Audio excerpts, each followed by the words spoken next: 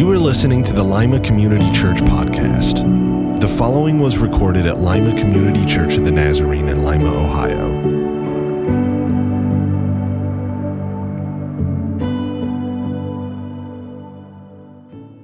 What do you think?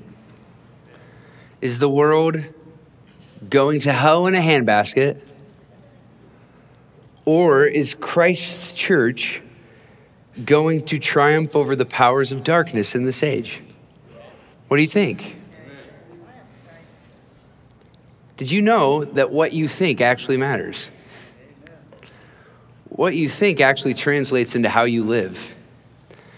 There's this ancient concept in the church that is said in Latin, lex orandi, lex credendi. Any Latin scholars in the room? I know that Elida actually teaches Latin in high school, right? Lex, what does lex mean? Anybody remember Latin? Lex? Brad, you were in Latin in high school. What's lex? Yes, law or rule. So law, lex orandi. Orandi is prayer. Lex orandi, so law or rule of prayer. And lex credendi, coming from the word credo, where we get the word creed, belief. So lex orandi, lex credendi, the law of prayer is or becomes the law of belief, and vice versa. Lex credendi, lex orandi. Let me give you an example of this, and that what you believe becomes what you pray or how you live. Before I do that, let me talk about prayer. We think of prayer as like a petition. We think of prayer as the things that I say to God. So after someone prays, often we'll say, that was a good prayer, But prayer is not just something that we say. Prayer is actually a posture. Let me sit back here. Prayer is actually a posture of our lives, okay? So there's this verse in scripture that says the Spirit intercedes for us with groanings that words do not express. We recognize that prayer is more than just our words. It's actually a posture of our lives. The famous Rabbi Abraham Joshua Heschel said after walking with Dr. Martin Luther King Jr. to Selma, he said after that march, it's as if our legs were praying. Because praying is not just about our words, it's about how we live out our faith. That's what prayer really is. So lex orandi, lex credendi, the idea that how we live out our prayers comes from what we believe, and then it informs what we believe and vice versa. When I was younger, I had a mentor who told me that I was dumb. And he was kind of joking. He wasn't being completely serious, but he would tell me this on occasion, that I was a dumb guy. And although he was saying it in jest, I kind of internalized it and sort of believed that I was dumb and never really thought much of myself academically. I got a low 3.0 in high school because it was relatively easy. And I thought to myself, these people can fight out for the valedictorian thing. They're the smart people. I'm not really interested in that stuff, a high GPA. So I went to college. I got like a 2.8. Again, not really applying myself, but who cares about my GPA because I'm dumb, And dumb people don't get, 4.0s, right? My senior year of college, I had a professor that said to me, Jonathan, you have a great mind. And I was kind of stunned. I thought, you don't say. Believe it or not, lex credendi, I started believing that, particularly in his class, and my prayer life, the way that I was orienting my life in that class, it changed and I got an A. Not because this guy thought something about me, but because actually what I believed about myself changed the way that I lived, and I kind of lived into it, right? Well, then after that kind of spurred me on. I thought, I didn't take undergrad very seriously. I should probably get a master's degree. Then I went on to get another one. Now I'm working on a PhD. This guy that once thought he was dumb, lex credendi, had this sense of belief about me that once the belief changed, my action changed, but I also had to live into it. It's not just one or the other. Together, our thought life, what we contemplate, what we think, what we believe, translates into who we become. I was talking with my students who I talk about this concept with, and there was a particularly difficult decision in my own life that I was wrestling with, and I was telling them, this decision that I make is actually going to shape my Christianity. Because if I choose to do the thing that I feel like God is calling me to do, then I'm going to believe more and more that that actually is the thing that God's calling me to do. But if I choose not to follow the thing that God's calling me to do, in some ways I'm going to be undoing my belief, kind of backing out of it, right? And this is the life of faith. It's lex orandi, lex credendi. Did you know that you were coming to Latin class today? But that's how a life of faith works. What you believe becomes how you live. If you think the world's going to hell in a handbasket, you might be hunkering down in your house, buying some guns, stockpiling food. You know what I'm saying? But if you think Christ's church is going to triumph in this age, well, I guess most of you do assume that, because look at where you are on Sunday morning, right? After, possibly beginning of World War III, right? You're here, right? Which is good. You should be.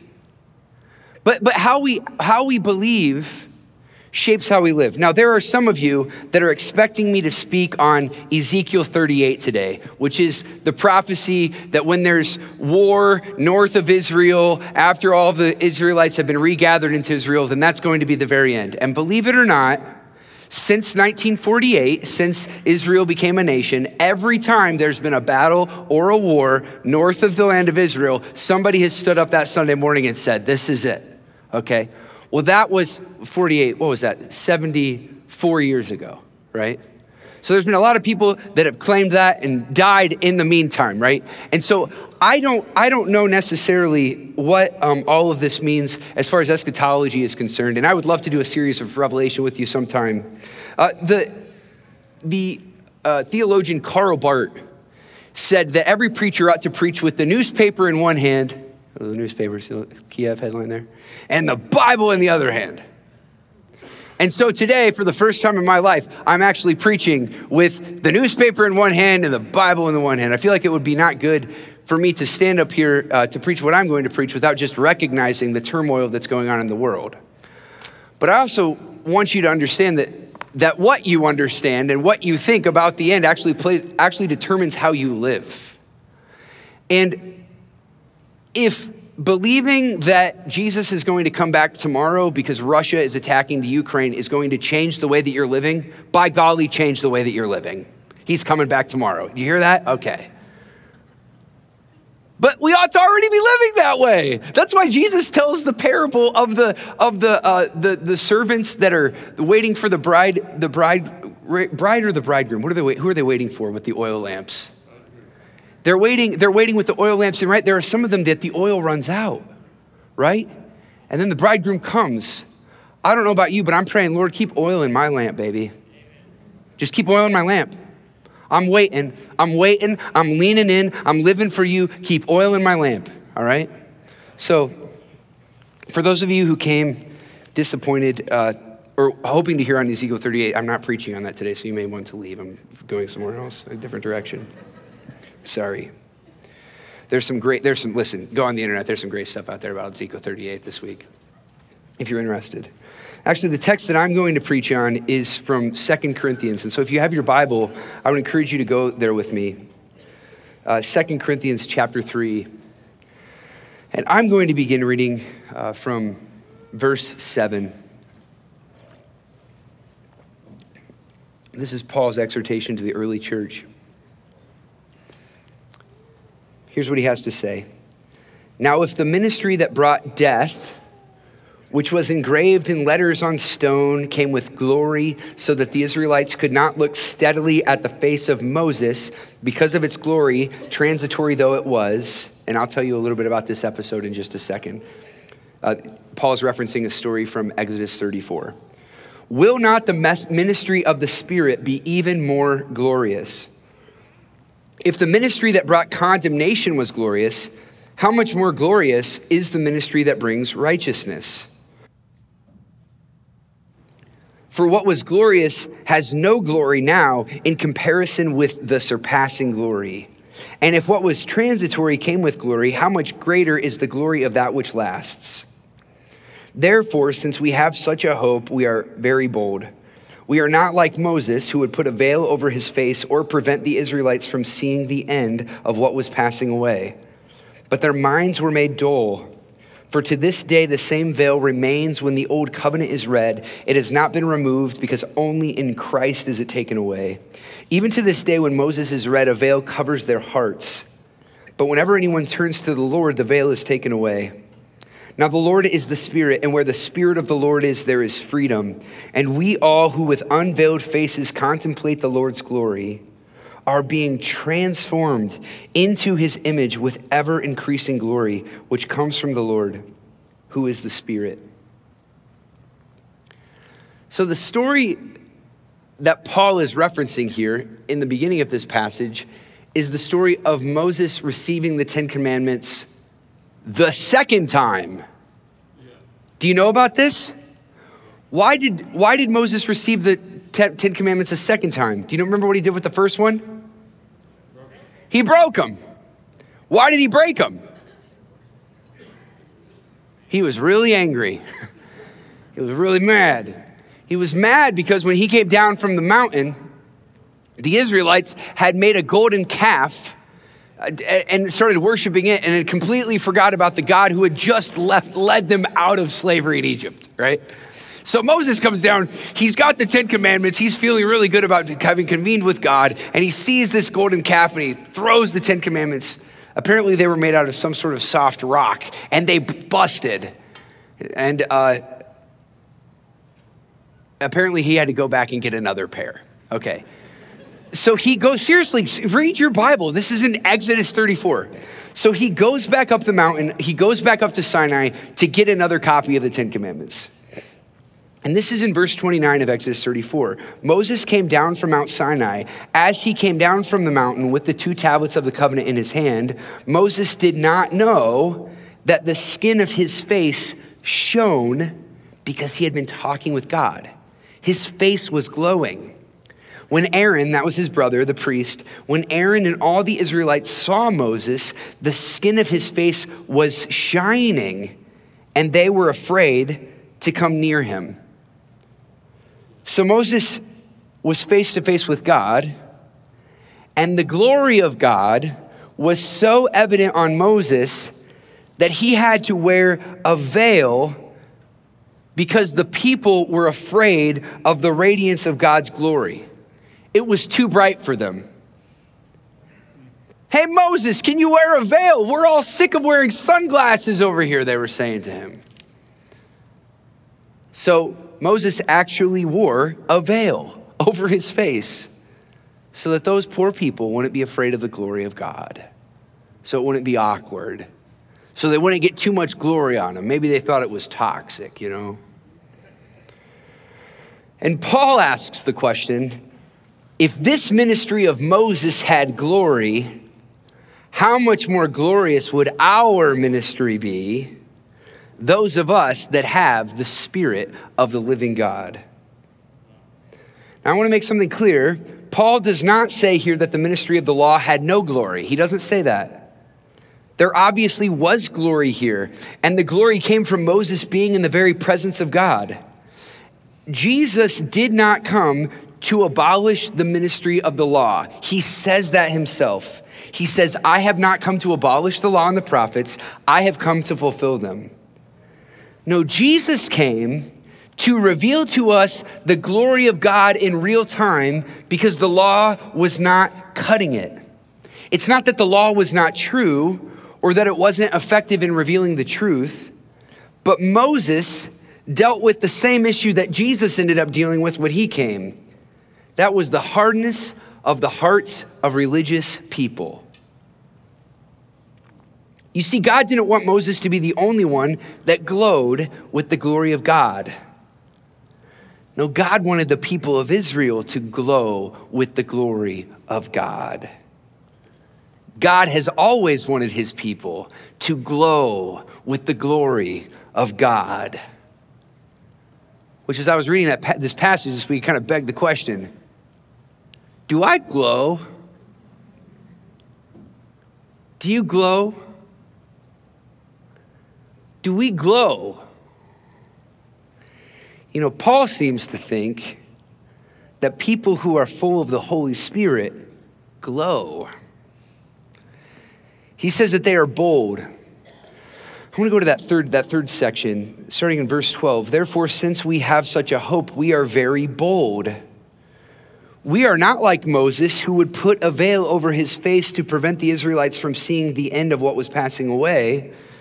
But their minds were made dull, for to this day the same veil remains when the old covenant is read. It has not been removed, because only in Christ is it taken away. Even to this day, when Moses is read, a veil covers their hearts.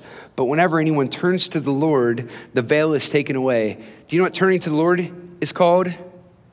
Repenting. And what does Jesus come saying to religious people? Repent, for the kingdom of heaven is near. What does John the Baptist come saying to people? He's calling out in the desert. Repent, right? Make straight the way for the Lord. The call of Moses is the same to religious people today in North America in 2022. Repent.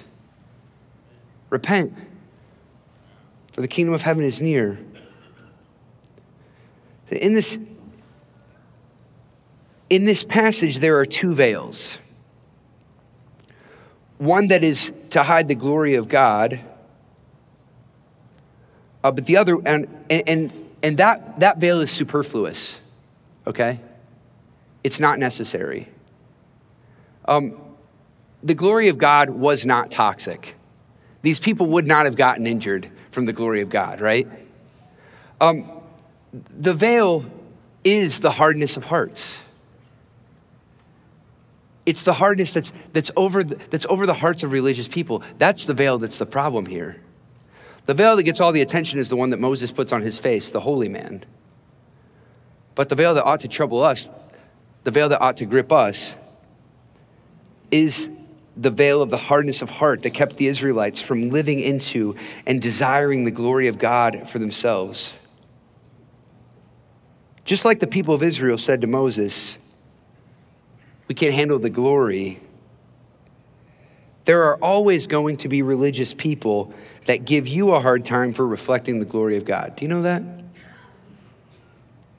Sometimes, when you feel God's calling you to do something radical, even religious people will give you a hard time. They'll say to you, hey man, you sure you're not missing it? I don't see anybody else doing that.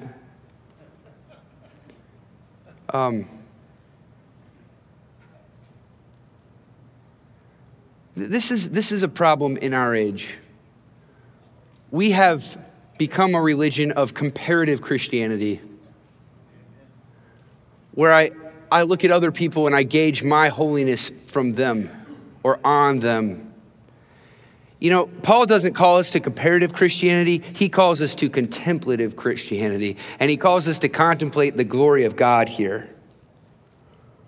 For some reason, we religious people get easily offended by other Christians that we feel are living out their faith in more radical ways than we are. And I want to give you a clue towards Christian contentment today. Stop spending your time contemplating the glory of God in others and start contemplating the glory of God in you. Are you glowing? The question that I asked myself this week is, am I glowing? Can people see it? Can they feel it? It's a tough question, right? What if the answer is no? It means I got work to do, you know? It means I got to start reorienting my life. Do you ever contemplate the Lord's glory? Do you ever do that? What would it even mean to contemplate the Lord's glory? What does that mean? Let's go to verse 17. Now the Lord is spirit, and where the spirit of the Lord is, there is freedom. And we all who with unveiled faces contemplate the Lord's glory. So Paul assumes that we are contemplating the Lord's glory.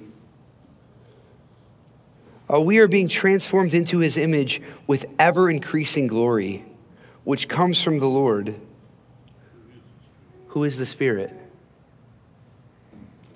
Here, Paul implies this is one of the places that we get a stronger sense of Trinitarian theology. What Paul is implying here is that God who made himself manifest or evident to Moses on the mountain in glory is the same Spirit that Jesus says is going to fall on you and that descended on the believers at Pentecost. And what happened at Pentecost? The Spirit fell with glory, right? And fire fell. Fire fell in the same way that fire was a symbol of God's presence leading the people of Israel through the desert. In the same way that fire fell when Elijah prayed down against the prophets of Baal. Did you know that internationally today, the church is, this Sunday is Transfiguration Sunday? Do you know what the Transfiguration was? We've talked about it here many times before. It's that moment where Jesus and Peter, James, and John, they go up on a mountain together, and Jesus is transfigured. And what happens? He starts to glow. He starts to glow. And who comes? But Moses and Elijah. Moses representing the law. Elijah representing the prophets. And what does God say from the cloud in that moment of glory? He says, "This is my son, listen to him. You've listened to the law, you've listened to the prophets, but this is my glory." And what does John say at the prelude of his gospel? He says, "The word became flesh and made his dwelling among us. We have seen his glory. The glory of the one and only who came from the Father, full of grace and truth." I've shared my testimony before, a conversion after conversion. That early in my relationship with Kate, I just had this strong conviction that I did not know Jesus, that I was a follower of Jesus, but I did not know him. And I felt the Spirit of God saying to me, get to know Jesus, dig into the Gospels. You know what our problem is? Our problem is in a world in which we got this and this, we're listening to a whole lot more of this, you know? You know where you're gonna learn to know Jesus? Right here. It's not right here, you know? And I realize this is a paper copy. Some of you young people don't know what this is. Let me explain. This is a newspaper. They still print these off. People pay $1 for this. They even get it delivered to their homes. No, yeah, young people, you're thinking to yourself, do they not know that they get it on their phone? Some people haven't figured that out yet. But you know, I kind of speak in jest. I do want to be attentive to current events in my own life. But I also, in these days, in these last days, I want to reflect the glory of God. I want people to see my life as a beacon that glows. And I don't know, somebody asked me after the last service, do you think that Moses was kind of succumbing to put on the veil? Like, did he have to put on the veil? I don't know. It's kind of a good question. It's a fun question because the text doesn't imply that, you know, it's dangerous. It just kind of implies that it's socially annoying. You know, all these people are like, we're trying to talk to you and you're glowing. Can you put a veil over your face? You know, I want to glow and not wear a veil. You know what I'm saying? I want you to see it. I want you to feel it. And do you know what it means to contemplate the Lord's glory, at least in my humble understanding? It means to know who Jesus is. It means to read Matthew, Mark, Luke, and John. You know, there are a lot of voices out there telling you who you ought to be in these days. If you contemplate the Lord's glory, you might just find yourself becoming a lot more like Jesus. Because quite honestly, that's what we desperately need in the world today. I don't mean to diminish the situation in Ukraine and in Russia, but the fact of the matter is there are still children in our community that desperately need homes. There are still issues in your own family that might be resolved by you not contemplating the issues of everybody else, but just looking yourself in the mirror and asking yourself the question, am I glowing? Can they see it? Right?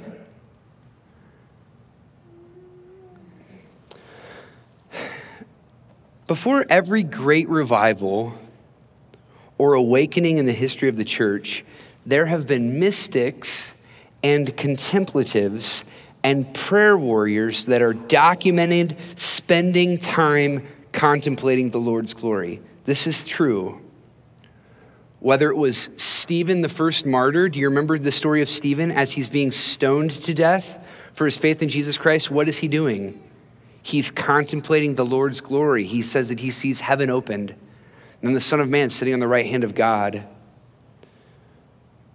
Or St. Anthony and St. Benedict, those early church fathers, recognizing that the church was moving to a dangerous place of cultural, political power and influence, but also of war. They secluded themselves and they started to contemplate the Lord's glory, and they developed monasteries that really for 1,000 years would carry the heart of Christianity.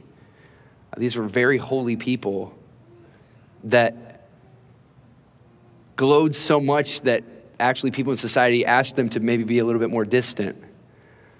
I think of Hildegard of Bingen or Marguerite Porete, people that you probably haven't heard of, many of you. But I would argue Luther's Reformation doesn't happen without their prayers, without their work, without their pushing. Marguerite Porete, as she was being burnt at the stake for thoughts that were understood to be heretical, which you and I would just say are just common Christianity today, the record was that she was glowing. She had the radiance of the glory of God. I think of Fenelon, another Catholic mystic, one who meditated on the things of God. He was very, very influential in the thought life of John Wesley. He was very influential in the thinkers that brought about the first and the second Great Awakening. Somebody that, again, in history, we don't really talk about him that much. But all of these individuals had one thing in common. They dedicated their life to contemplating the Lord's glory. My concern for the church today, don't hear what I'm not saying. One of my concerns for the church today, now I'm clarifying what I'm saying. One of my concerns for the church today is that in becoming so action-oriented, we have become less devotional. We have become less concerned with our thought lives. We have become less concerned with contemplating the glory of God. We actually think that we can spend just as much time in this as we spend in this, and that we're going to survive this age with integrity. That's a lie, just so you know, just so we're clear. If you want to maintain integrity, if you want to glow, you got to spend more time in this. You've got to get to know the Lord. We have to become people that are contemplating the Lord's glory. I want to make another connection, maybe bring this a little close to home. Do you know why the Israelites got so feisty and built a golden image, a gold calf? Do you know why they did that? Because their pastor left. I'm sorry. That wasn't it. It was that their leader went up on a mountain.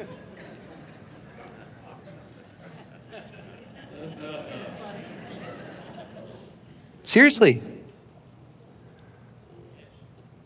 What if the people of Israel, in the absence of Moses, what if they didn't spend their time building a golden calf? What if they spent their time contemplating the Lord's glory? Amen, somebody. You know? What would have happened? Maybe we wouldn't have had to get 2 copies. You know? Maybe one would have been sufficient. Did you know that the Church of the Nazarene, in our polity, we actually are not a church that rises and falls on let me be careful here, on necessarily the influence of just a leader. We are churches that call pastors into the work of God that is already going on in the community. In my lifetime, the church of Lima Community Church has had 4 pastors. And I got to tell you, for each one, there was another level of glory, baby.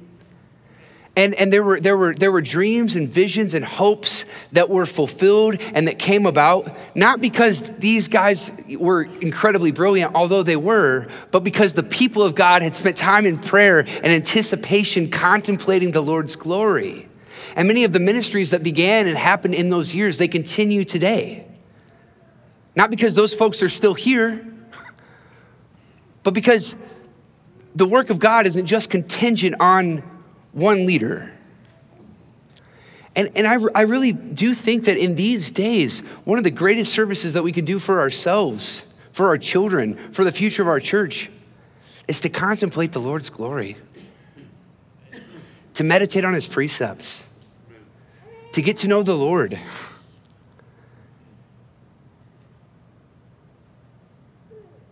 The biggest veil that Moses dealt with was not the superfluous one to cover his face, but the veil of hardness of hearts of the religious people that he was leading. And my prayer in these days is that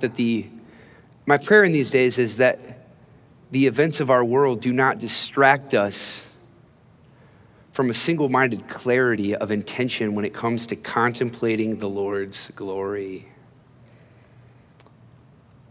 I pray in these days that as we contemplate his glory, as we seek his will, as we seek his face, that we will be people that glow, and that our community would see it, and that they would know it, and that they would feel it.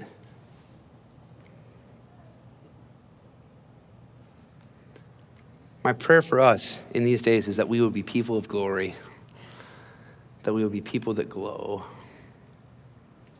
Amen. Amen. Will you stand with me today?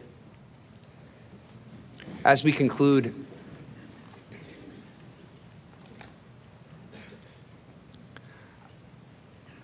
I just want you to recognize that that same Spirit, that same Lord that made Moses glow, he goes with you today.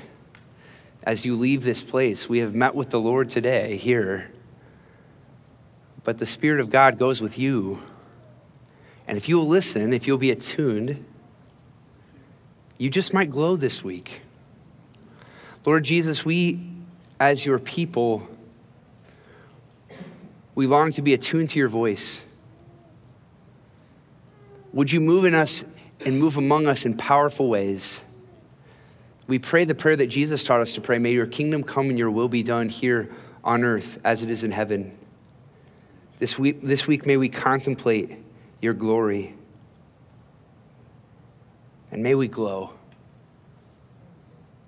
And we pray this in the name of Jesus. Amen. Go in peace, knowing the power of the Spirit, and glow for the Lord this week. Amen.